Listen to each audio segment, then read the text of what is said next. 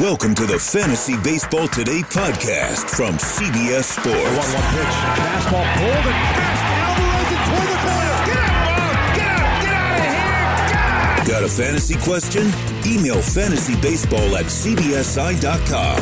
Get ready to win your league. Where fantasy becomes reality. Now, here's Adam, Scott, Heath, and Chris. It is Worryometer Wednesday. We have got ads. We've got Where Are We Worried? A guy that we were sending packing. There's a guy we were sending packing last week, and he's turned it around, so I'm going to maybe turn the Worryometer on our heads a little bit. But I am Chris Welsh. That is Scott White. Safe and sound on the East Coast, and no crazy hurricanes, thankfully. Yeah, it looks like the threat has pretty much blown by us, and it's going to direct its focus to other parts of the U.S. So that's very hopefully positive. Everybody there stays as safe as we did. All right, well, good. I'm glad you are doing good. And people losing themselves because they didn't have us yesterday, so there's a lot to catch up on, of course, here. And let's kick it right off here, Scott, with an epic comeback from the Washington Nationals against the New York Mets. Washington was down 10-4 in the ninth. They come back, 6 straight hits, and then you have what I'm curious at your take on, Edwin Diaz come in the game. Seth Lugo came in the 8th. Edwin Diaz blew his 6th save with 2 earned runs, so it's not all his fault here. And then the comment after the game was Mickey Callaway saying, well, Edwin Diaz's stuff was electric. He just got hit. Okay, thank you. 82% owned. Should he be? Probably not. I think, I don't know if maybe this was the start of it. Seth Lugo working the 8th, like you said. So they obviously weren't saving him or keeping him around for a potential save chance in the 9th. And Diaz had been better by all indications since, getting kind of a break from the closer role, but doing some side work on his slider. And it looked pretty good in the opportunities he got. It was kind of an unfair situation, brought in, the bases loaded, and I believe only 1 out. And things didn't go well for him, gave up a double and a home run. But, I mean, you look at the situation then, and I think to what you're saying is like, well, you can't put it all on him. I think that's also what Mickey's doing. By saying, well, his stuff was electric. He just got hit with it. But I just look at the own percentage, him not getting in those save spots, though it was interesting Lugo coming in at that spot. I mean, 82%, that seems like right. An over-owned percentage for a guy that is only holding on to name value in an article about his slider. I get you. And as I said, that is over-owned. I do think there's a good chance he is the closer again before season's end, but are there safer options that are more available than him? Absolutely there are. This happens a lot at relief pitcher especially. I mean, Hansel Robles, who's been in the role all year, 74% owned. You go down further, somebody like Mark Melancon, Brandon Workman, they're each 66% owned. Those are all guys I'd rather have than Edwin Diaz. So, yeah, I mean, from that perspective, sure, he's over-owned. Paying for the opportunity at this point is difficult, and you laid out all of the good stuff there with that. Let's talk about some ads. What I liked about the Tuesday games, we're recording here around 11:30 Eastern, was we had a whole bunch of streaming pitchers that we focused on last week that are kind of aligned into the 2 starts here. So let me talk to you about some fringy-ish around the 50% range of CBS owned. I want to get your take on these 4 guys because I know at least 2 of them you were pushing. We had Jordan Lyles, who is 58% owned on CBS, goes 6 1/3, 2 earned runs, only 2 strikeouts, but he had struck out 14 in his previous 2 starts and only gave up an earned run. Chicago or Miami next. Your boy, Mike Montgomery, 5 2/3, 1 earned run, 5 strikeouts. He's got the Marlins up next. Dylan Cease at 44% owned, struck out 11 but gave up 4. And Sandy Alcantara, 7 innings, 7 strikeouts, 4 earned runs. He's got Kansas City up next. So Cease has got the Angels, Alcantara's got Kansas City, Montgomery has Miami, and Lyles will have to see Chicago or Miami. So what do you think about this group? How do you sort it out? The only one who I feel like has the skills that fantasy owners typically look for is Dylan Cease. And of course, his first go around the majors, there's been a lot of inconsistency. So particularly coming down the stretch here, that makes it very difficult to use. The others, Lyles, Montgomery, and Alcantara, I think they're observe the matchups and cross your fingers types, which unfortunately is a lot of what we have to do given the shortcomings of the starting pitcher position this year. And yeah, I mean, Montgomery especially. It was the Tigers today and the Marlins later this week. Those two matchups heading into this week. I mean, that's what you look for when you consider whether or not you start this type of pitcher. They've all shown they're capable of putting together halfway decent starts, but it's obviously risky to rely on them beyond just favorable matchups when you have an obvious need to fill. On the same kind of front with the hitters, a couple top hitters that people can look out that had some performances that are noteworthy on Tuesday. You had Luis Arise, chicken, 54%, 2 for 3, 3 straight multi-hit games. Brett Gardner, who's 43% owned, he hit his 20th homer on Tuesday, second straight game with a home run. For some reason, I was about to say Thursday. I don't know why. Maybe it was the last show you and I did. I was about to turn today into Thursday. That's why you heard that hesitation. And then Anthony Santander, 1 for 4, 6 games hitting streak, 5th homer on that streak. So 6-game hitting streak, 5th homer on that. Arise, Gardner, Santander. Let's rock this one out. I mean, they're all kind of interesting. Kind of interesting doesn't play well at basically any hitter position. I think the most playable is probably going to be Santander because outfield might be the one position where I could see a good team still having kind of a need. And I came across an interesting stat for Santander earlier today. And that is kind of where he rates on a per game basis with other notable outfielders. So he's in terms of head-to-head points per game, he's right in between David Dahl and Andrew Benintendi this year, also ahead of Nicholas Castellanos. Of course, Castellanos has turned his season around, is probably better. But he's ahead of Ramon Laureano, too. So, I mean, Santander definitely seems useful, even in like a 3 outfielder sense. Arias is interesting because he's a clear standout at kind of a scarce category with batting average there, but inconsistent playing time. And again, I don't know how much somebody needs. Well, he's eligible at a few spots, including the outfield. So I guess I should probably. He's one of those uniquely multi-position guys that we can look and pick on some of the counting numbers, but then it kind of moves away from us. I mean, Gardner's not bad with the right matchup. You could use him too. Not terribly exciting at this stage of his career, but in a deep lineup and tends to bat. Does he still bat high in that lineup? He was earlier, but I know they've gotten some healthy players back. But, decent power, plays a lot. One guy we talked about that's in this kind of general range, at least of ownership, but name value has boosted tremendously. It is Gavin Lux, who just so happens, as we were walking into the episode, is the most viewed and most added player. No shocker, right? On CBS. On Tuesday night, he was leading off for the Dodgers. Beautiful, playing second base. And as we're recording this, the Dodgers are pretty early in the game. He's the only Dodger hit right now. And he is up, if I can pull that up, if I remember, up to 65% owned. So just any of your take on the early look at Gavin Lux and where his ownership should be? Well, the one disappointment with him, his arrival and obviously the fact there's a need for him, and that's all great. That's all very exciting. We've been talking about it for weeks, and you should probably pick him up beyond what his ownership is. But the way Dave Roberts kind of laid out the playing time, it sounds like the goal is to play him only against right-handed pitchers. They have Chris Taylor. They have Enrique Hernandez, who historically has been a lefty killer. I don't know that so much in recent years he has, but that's the plan. I think Gavin Lux could change that plan with his performance against right-handers, which is why I still think he's worth picking up. So force the hand regardless of the. You think he forces the hand regardless of what info is in front of us for him, because he's going to be up next week by probably. I mean, unless he starts to stutter, he's still going to be up probably by the end of this week up to the 75, maybe 80% range. Yeah, and I think it should continue to rise. And I think it's. Teams, this is their best prospect now, right? Teams don't want to.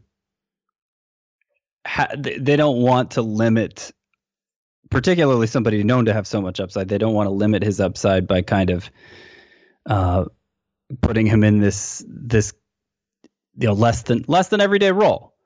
So I think if he has the kind of performance that we're hoping he could have, then Dave Roberts is going to say, shoot, I need to play this guy as much as I can. Do you think we have enough time to figure it out with him, though? I don't think. I mean, right now, obviously, if you're weighing whether to start or sit Lux, you have to look at how many right-handers the Dodgers are facing, because it's more of a. I mean, it's a good point. I mean, it may take 2 weeks of splashy numbers for him to start playing against left-handers, and then how much is left of your season.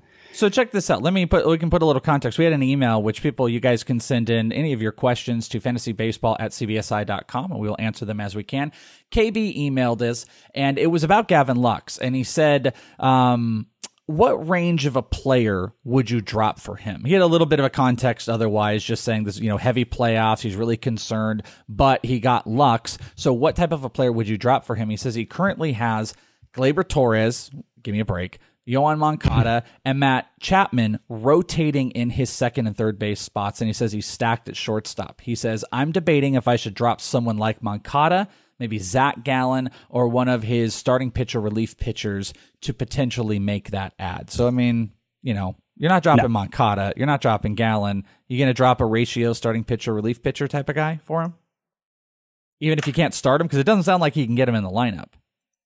Well, who was the lowest in guy he mentioned there? Gallen, right? Okay. Yeah, he mentioned one of his SPRPs. Yeah, he says that Torres, Moncada, and Chapman fill up the second and third base spots, and he's got too much at shortstop right now. So it's a wealth of riches he's dealing with. Right. I mean, obviously, you're not dropping any of those guys. You're not dropping Gallen.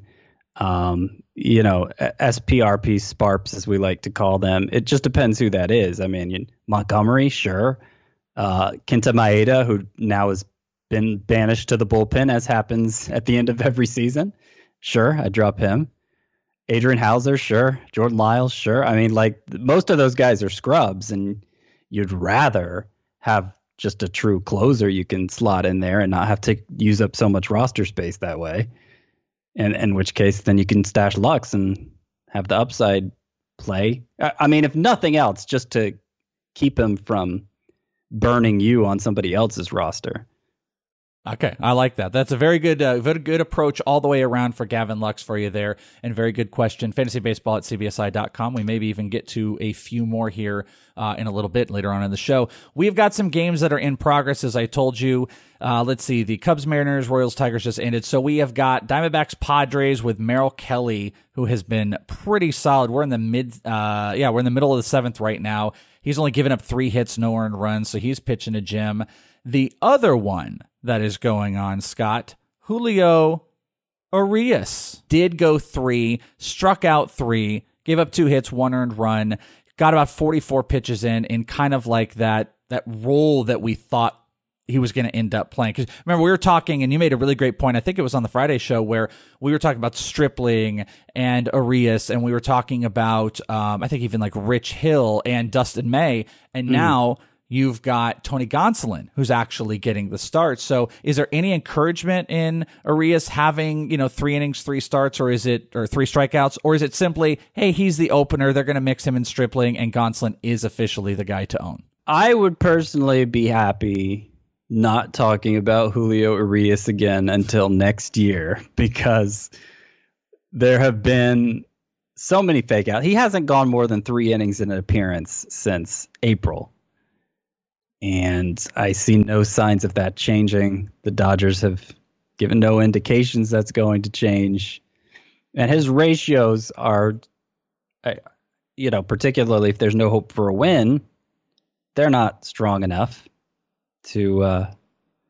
I guess he pitched 3 innings of relief last time out. So his role is just bulk inning guy wherever we can use him, it seems to be. Yeah, a pure ratio type of a pitcher at this point. You're not chasing your wins. You're just getting innings and strikeouts. And he has less than a strikeout per inning, so how good are the ratios, really? Yeah, that's a good point. Hey, standout for you. Tuesday standout for you, Mr. Scott White.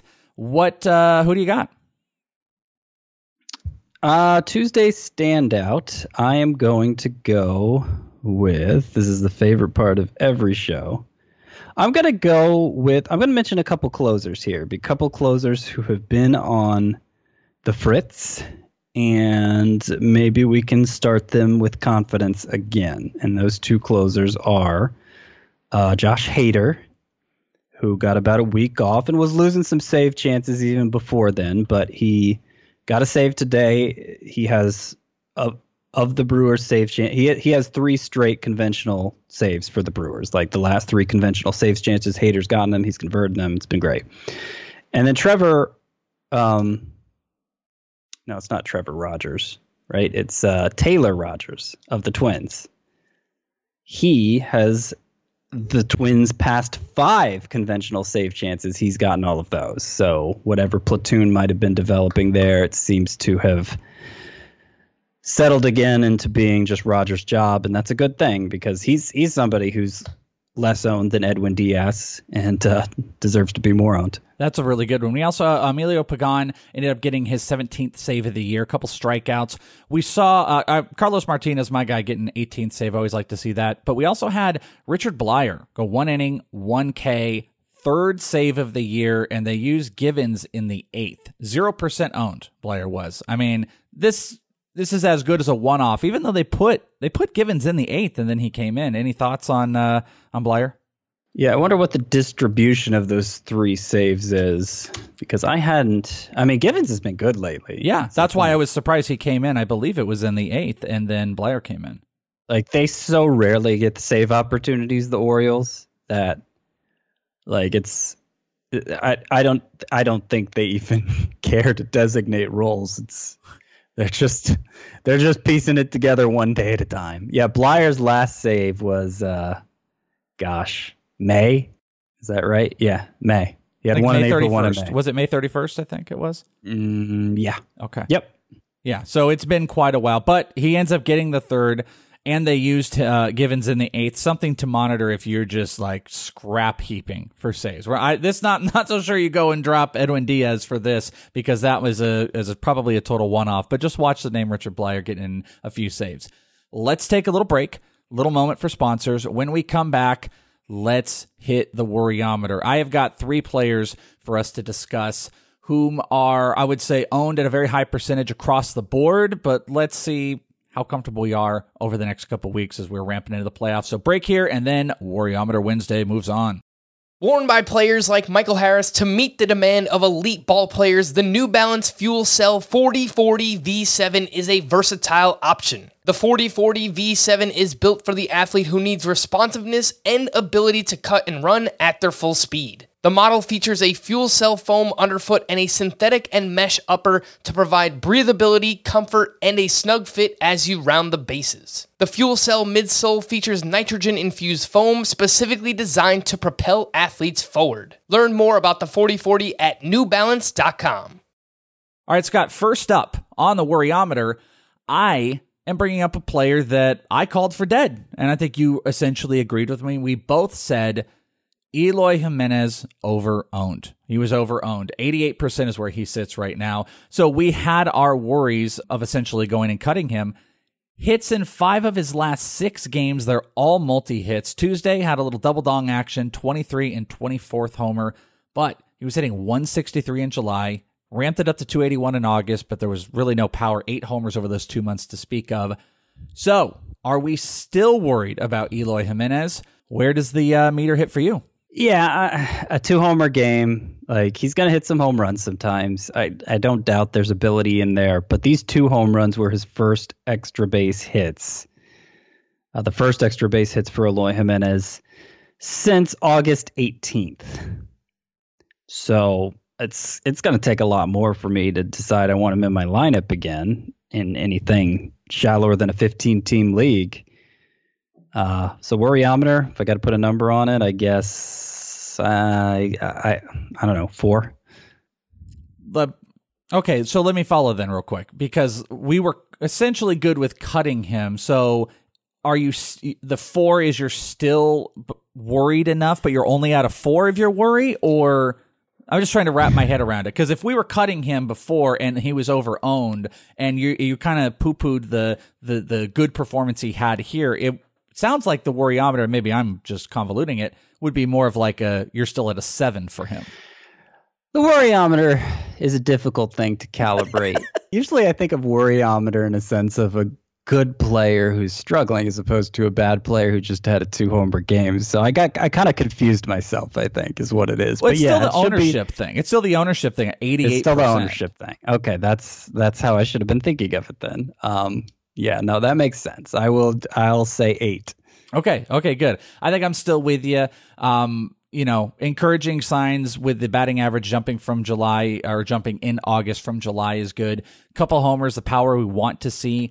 Quietly could walk himself into a close to 30 home run season, which would be intriguing. But it's funny that a 30 homer season, I know we're like, oh, that's all right? That's an average one. But that's baseball. Well, it was like 5 years ago that there were 7 players who hit 30 home runs for the entire, across the whole league. And there's legit 7 guys who might hit 50 homers this year. We're like, well, 50's the marker now. We don't even care about 30.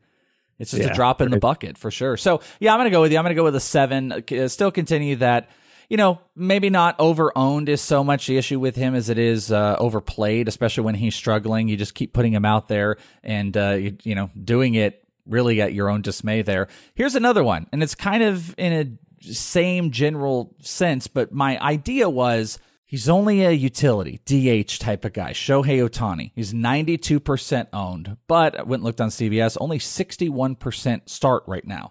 On the season, 289 average, 16 homers, 11 stolen bases coming into Tuesday. But over the last 2 weeks, Ohtani's been 6 for 35 with a 171 average and 1 RBI. So the reason I bring it up, high ownership. People are starting to worry. He has no flexibility for you. 171 over the last 35 at bats. Where are you at rest of season, Shohei Ohtani? Yeah, and it looks like the playing time has suffered some lately with these struggles. He had sat out 2 games in a row prior to this one, both against lefties, but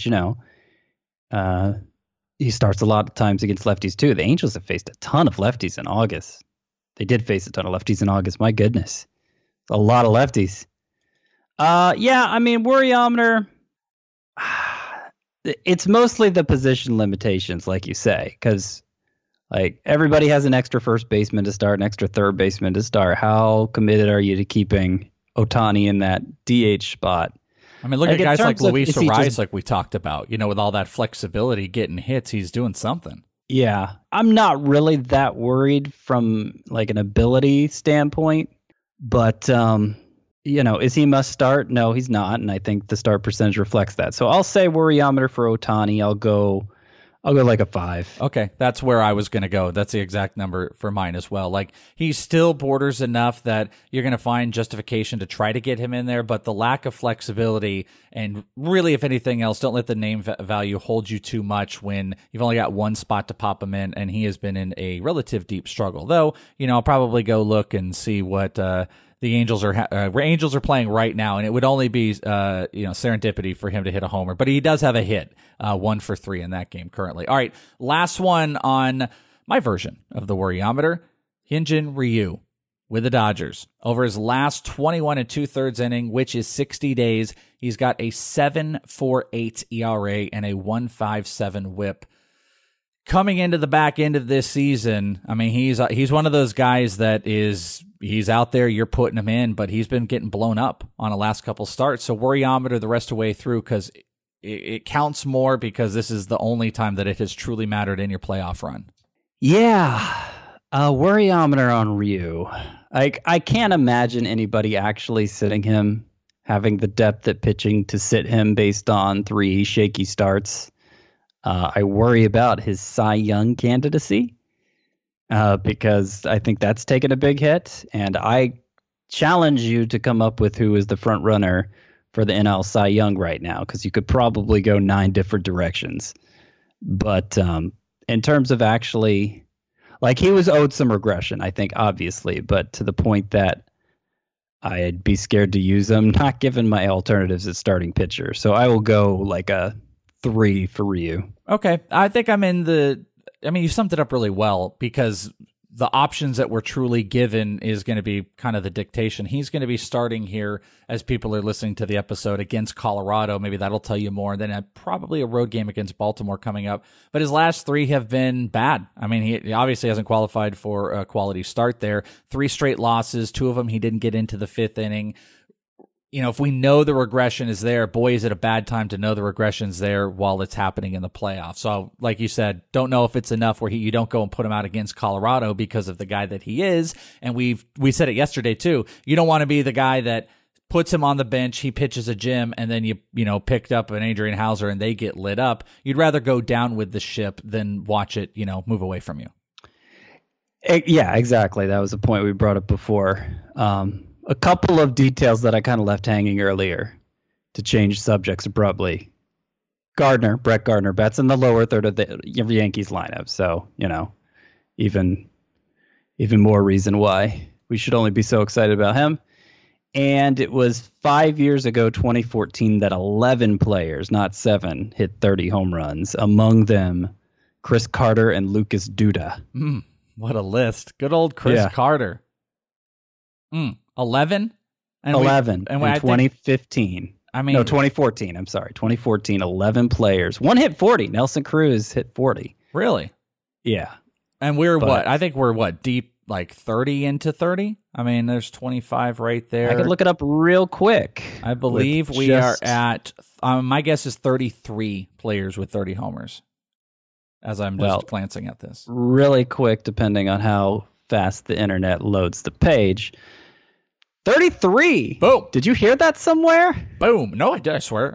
It's just a guess. I did. Well, I had like players up, so I just did a quick like visual scan, and 33 was the number. So wow. There you go. That's a lot of them. And what'd you say, 11? 11. Yeah. Wow. All right. Well, 5 years ago. Only 5. I was about to say, it felt like we were talking about like, 1987. And it's like, no, right. 5 years ago, there were 11 with 30. This year, we're up to 33 with 30. With 3.5 weeks to go. Yep. And multiple on the cusp of maybe hitting 50 homers there. So, all right, there you go. Version of the Worryometer. Hope you guys dig. What else is going on around baseball? Carlos Correa hit off a tee on Tuesday in Houston. So, further speculating that hopefully we can get him back. Another one, Yu Darvish played catch on Tuesday and is on target to start Saturday in Milwaukee. Any caution? I mean, he's been so good, but any caution against Milwaukee at all for you? I'd probably play him. I'd see if I had a good reason not to, but like we always say with pitching, it's what are your options? I'm not picking some scrubby guy off the waiver wire to use instead. Yeah, you'd have to have pretty good matchup. I mean, you might be faced, honestly, where you could say, do I start Yu Darvish versus Milwaukee, or Mike Montgomery versus, who did we say he's got? Is it Detroit? He's got Miami. Or Miami. There you go. So would you want Mike Montgomery versus Miami, or Yu Darvish coming off of an entry against Milwaukee? Yeah, I think I'd take Darvish. I think I'd already have to have like a good pitcher that, I'd have to be in the rare situation where I had a lot of pitching depth. Okay, I like that. One of the guys that Milwaukee will not have against Yu Darvish, or maybe we'll have to keep watching how it goes, but Mike Moustakas was out of the Brewers starting lineup on Tuesday due to this lingering discomfort in his left hand. He had come back for Labor Day, but then they've got Travis Shaw out there. So Mike Moustakas, you're going to have to monitor here to see if you're going to get him back in your lineup. A not good one. This is a really bad one. We're going to have to see where this goes. But George Springer had to be carted off the field after just crushing into an outfield wall against Miami. He made a catch on this long drive off of Ryan Braun, but he stumbled, hit the wall, hit his head really hard. And they said I think it's a concussion protocol. And there's, they're monitoring for any other head injuries. And then, by the way, Kyle Tucker came in and proceeded to go 0 for 2. So Springer might open up a little bit of an opportunity for Kyle Tucker, but I'm not sure. How optimistic would you be on that? Because I think Springer's missing a little bit of time here. I would assume so. I can't imagine he didn't suffer a concussion. Hopefully he didn't, but I think we have every reason to believe he did. And that'll keep him out for a while. Nobody wants the trade-off of Springer for Tucker, but it does open a door for Tucker that we wondered if it would be open for him. I don't know if it'll be every day.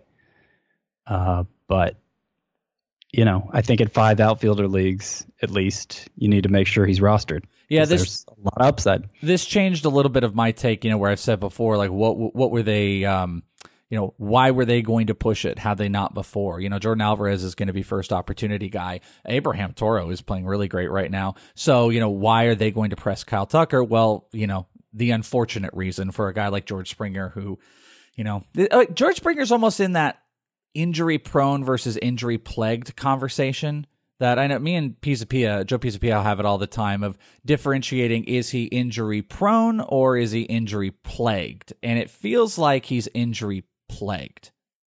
Where prone would be like coming back up with the same type of injuries. He just keeps having things happen. Yeah, no, I'd classify it as that. And that's always a tricky thing, the injury-prone label. I mean, the Giancarlo Stanton, if you will. Yeah, I mean, I think there was a time when you could have said Giancarlo Stanton was injury plagued because it was wildly different things. It wasn't always muscle pulls. Like if a guy's pulling hamstrings, pulling obliques over and over, like that's where I really think of him in terms of injury prone. But if he gets hit in the face by a pitch, I had to be careful how I said that. I think you got out of it okay. You got out of it unscathed, unlike George Springer. Yeah, no, if those things, then yeah, I can understand injury plagued. And look, it may have been a case where George Springer happened to be injury plagued now, and he's kind of ascended to injury prone. But I don't think anybody's counting on good health from Giancarlo Stanton next year, or maybe not at any point in his career now that he's going to be in his 30s. Although even that can change. I mean, JD Martinez and especially Nelson Cruz, they both used to be considered injury prone, and then they got moved to a DH, and they never get hurt anymore. That's very true. Well, everybody keep your eyes on Kyle Tucker now. Opportunity rising, so as should the ads. Maybe a guy plagued or prone. Chris Bryant was scratched from the Cubs lineup on Tuesday due to right knee soreness. He's going to be ready to go, they say, on Friday with a mandatory day off. That'll be in Milwaukee. Edwin Encarnacion returned, 93% owned, but only 19% start for E5. He went 2 for 4 with his 31st home run return game. That was clearly people just not on the up and up on what was going with E5 because he was still owned 93% of the time, or is. Yeah, and obviously first base is a deep position. You consider the standard head-to-head lineup with only 9 hitter spots to fill. I think an abundance of caution is warranted usually when a player is returning from a lengthy IL stint. And I mean, the Yankees, I think Mike Ford has made himself into a pretty good option. They also just got Luke Voit back.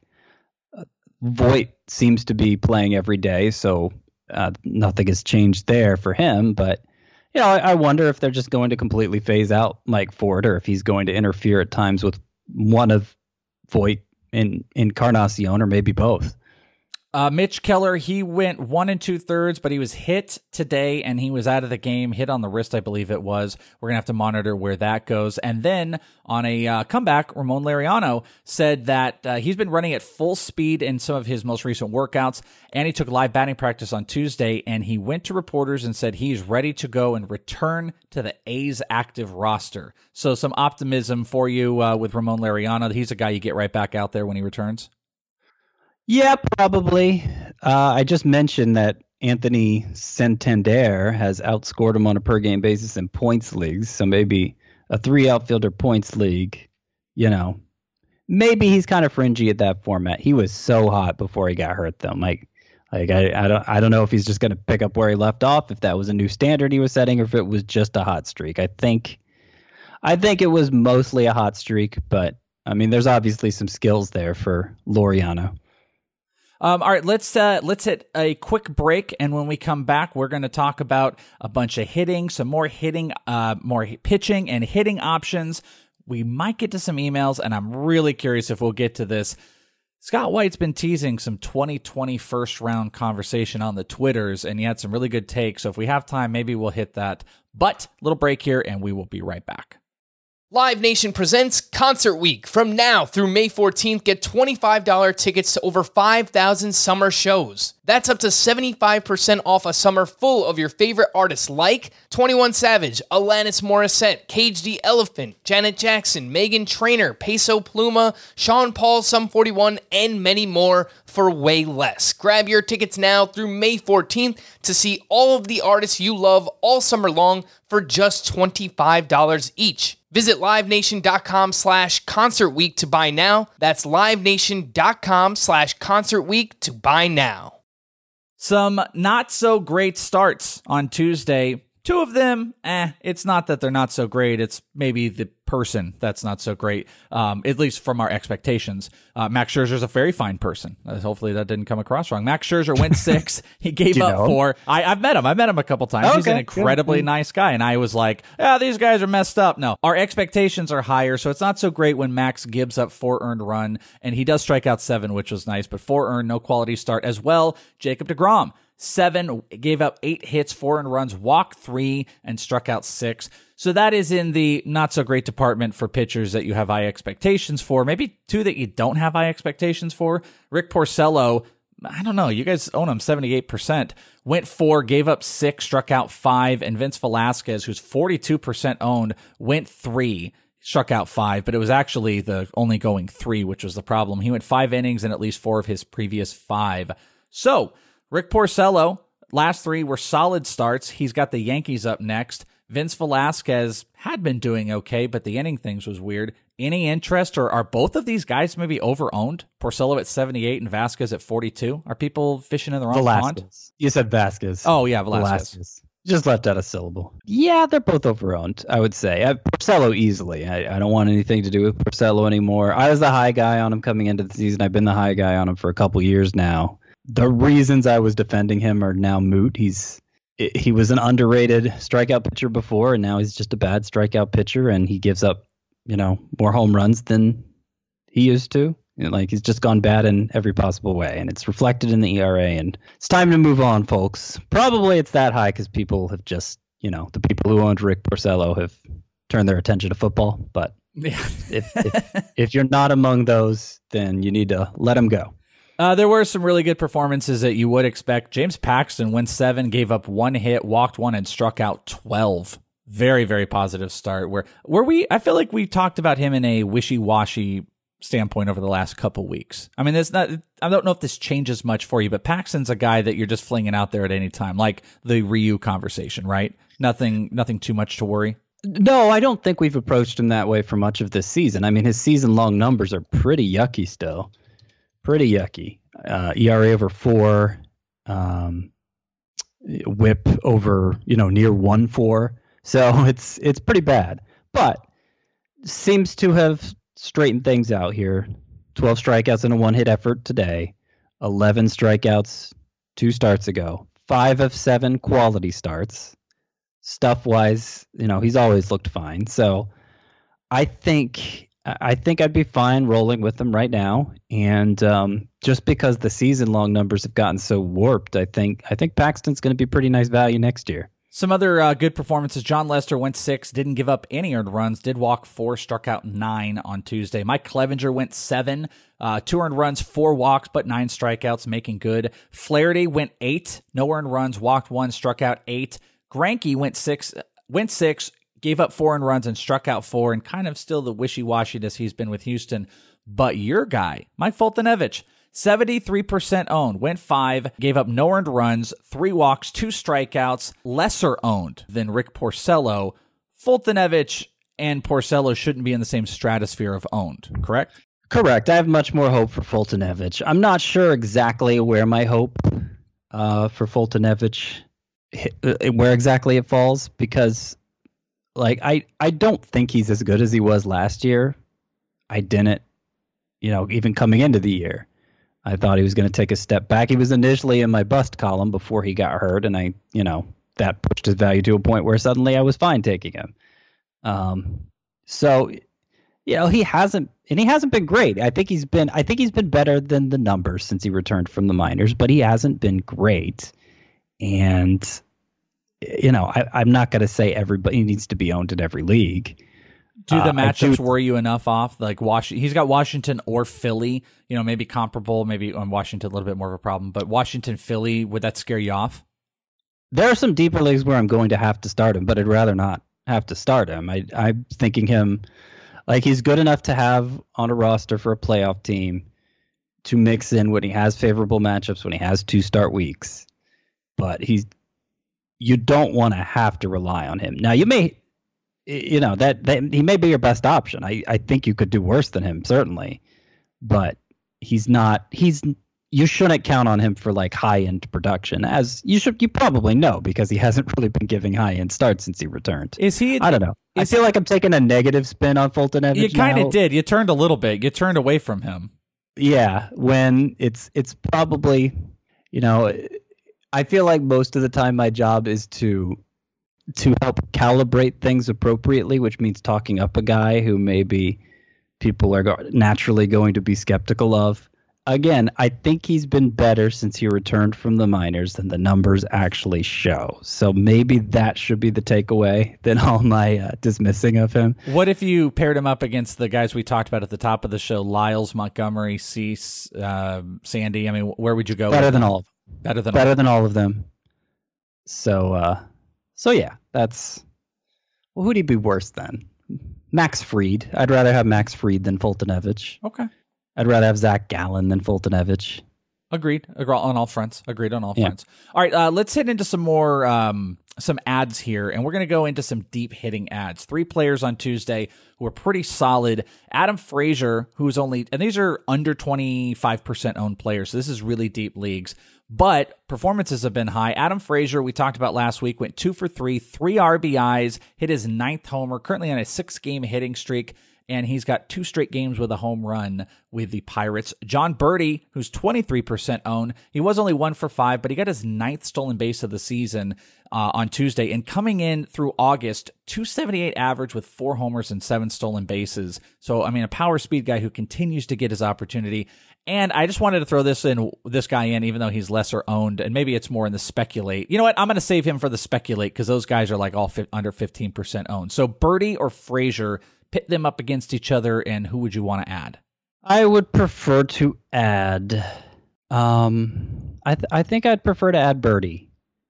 He's actually been pretty decent since getting called up, and I like in a way beyond what Frazier's ever been.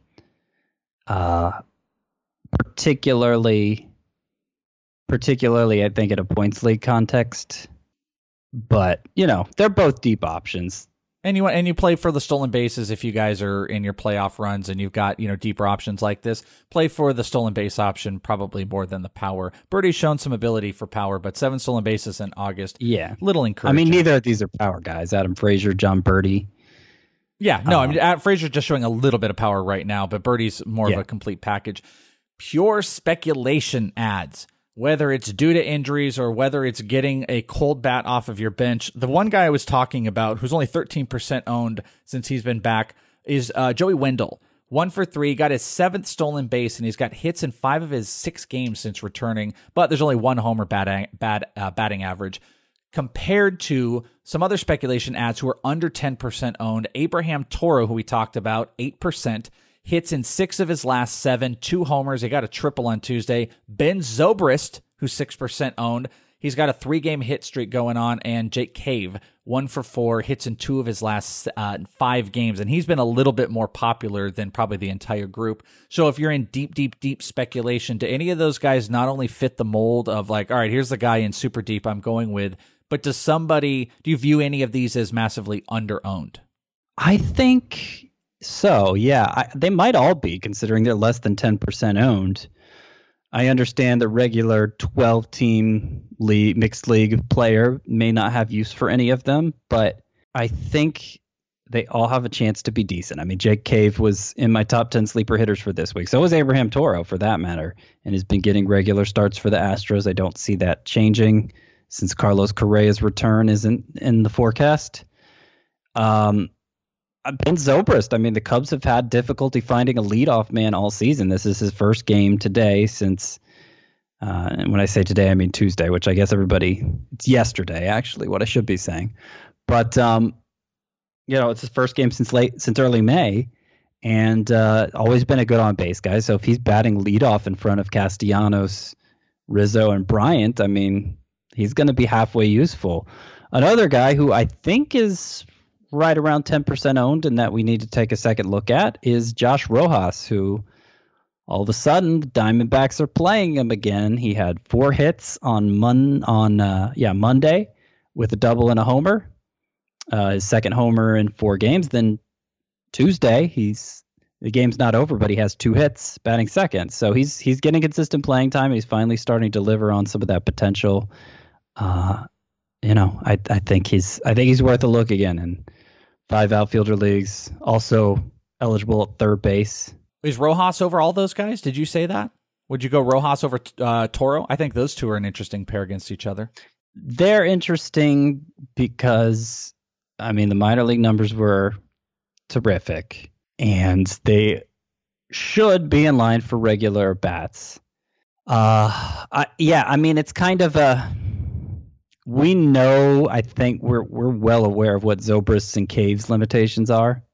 Like, they're not going to be studs. They might be useful, but they're not going to be studs. Toro and Rojas, we don't know that they're not going to be studs. I don't think we can rule it out. So yeah, if I'm speculating on a scarcely owned player, I'm going with Rojas or Toro over Zobrist or Cave. A couple pitching performances I wanted to bring up that are currently going on as we're recording this. We've now hit over the midnight on the East Coast. The Diamondbacks game is in the top of the 8th, and you've got Merrill Kelly, who went 7, struck out 9, no earned runs and 2 walks. And you had Ronald Bolanos. He had a 3.6 ERA in the minors, 142 strikeouts, 130 innings.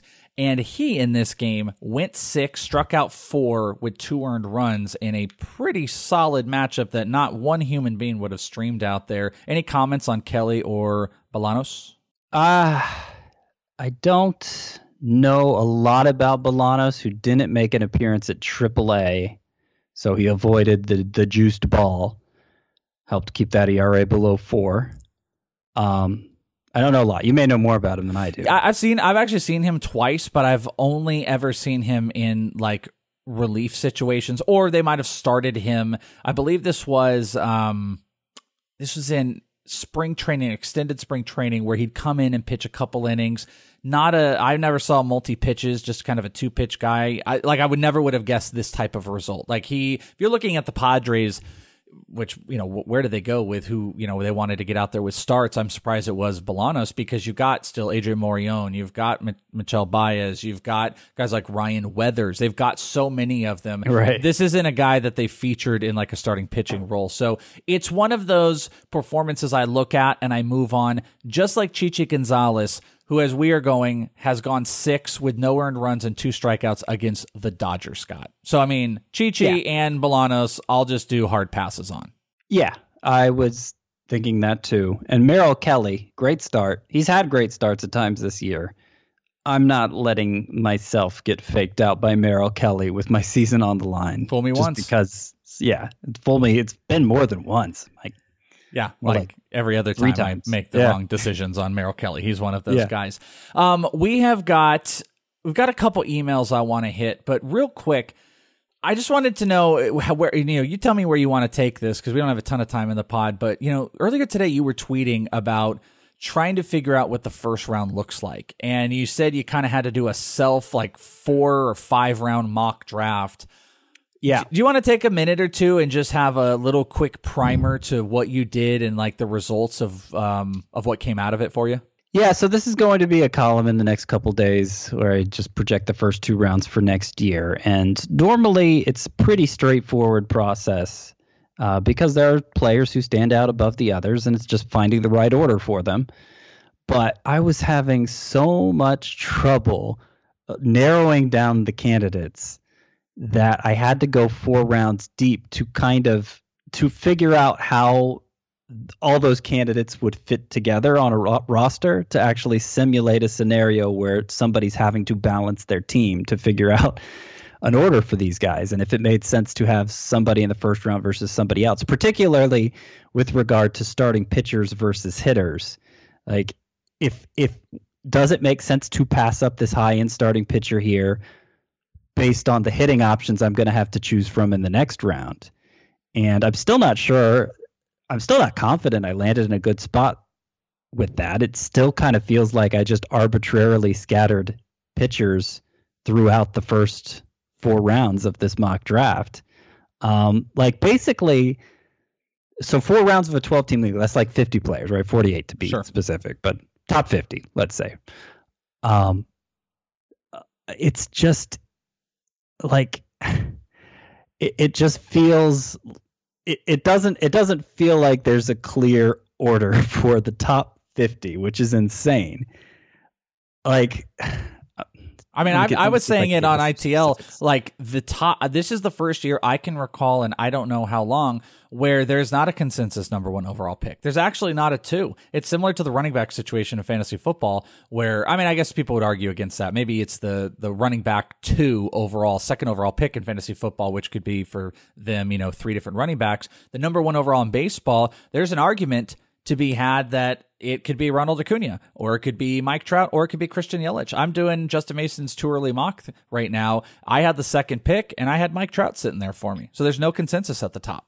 The word I was looking for was parsing. So much parsing to come up with the quote unquote right order for the first 4 rounds. And I'm still not confident it's very good. I'm not sure. Like, here's a couple of examples. Jose Altuve, I have him 2 rounds ahead of Pete Alonso. Does he deserve to go 2 rounds ahead of Pete Alonso?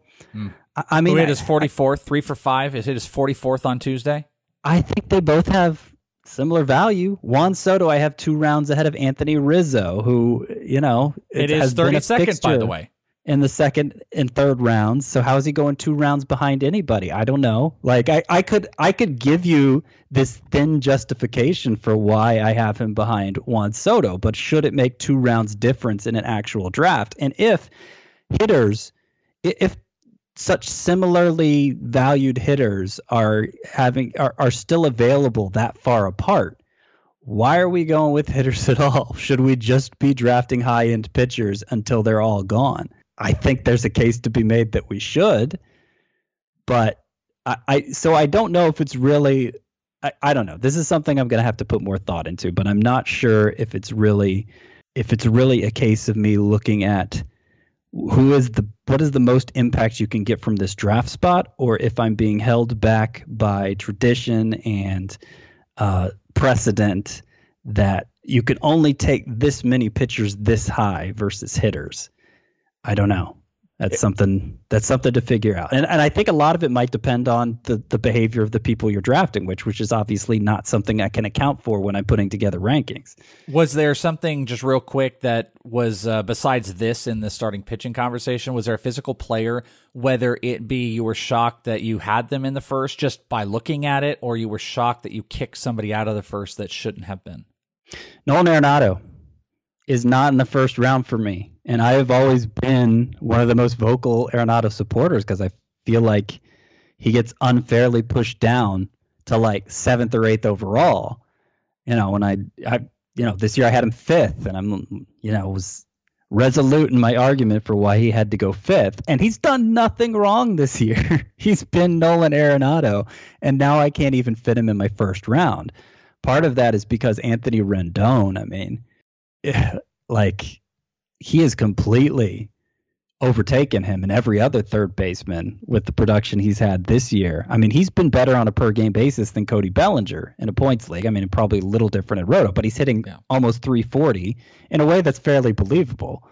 And then there's, Bregman and Freeman round out my first round. So I guess you could make a case for Arenado over any of those 3, Rendon, Bregman, or Freeman, but I wouldn't. You could, I mean, that's the thing. Like, I choose not to. So he's kicking off round 2 for me.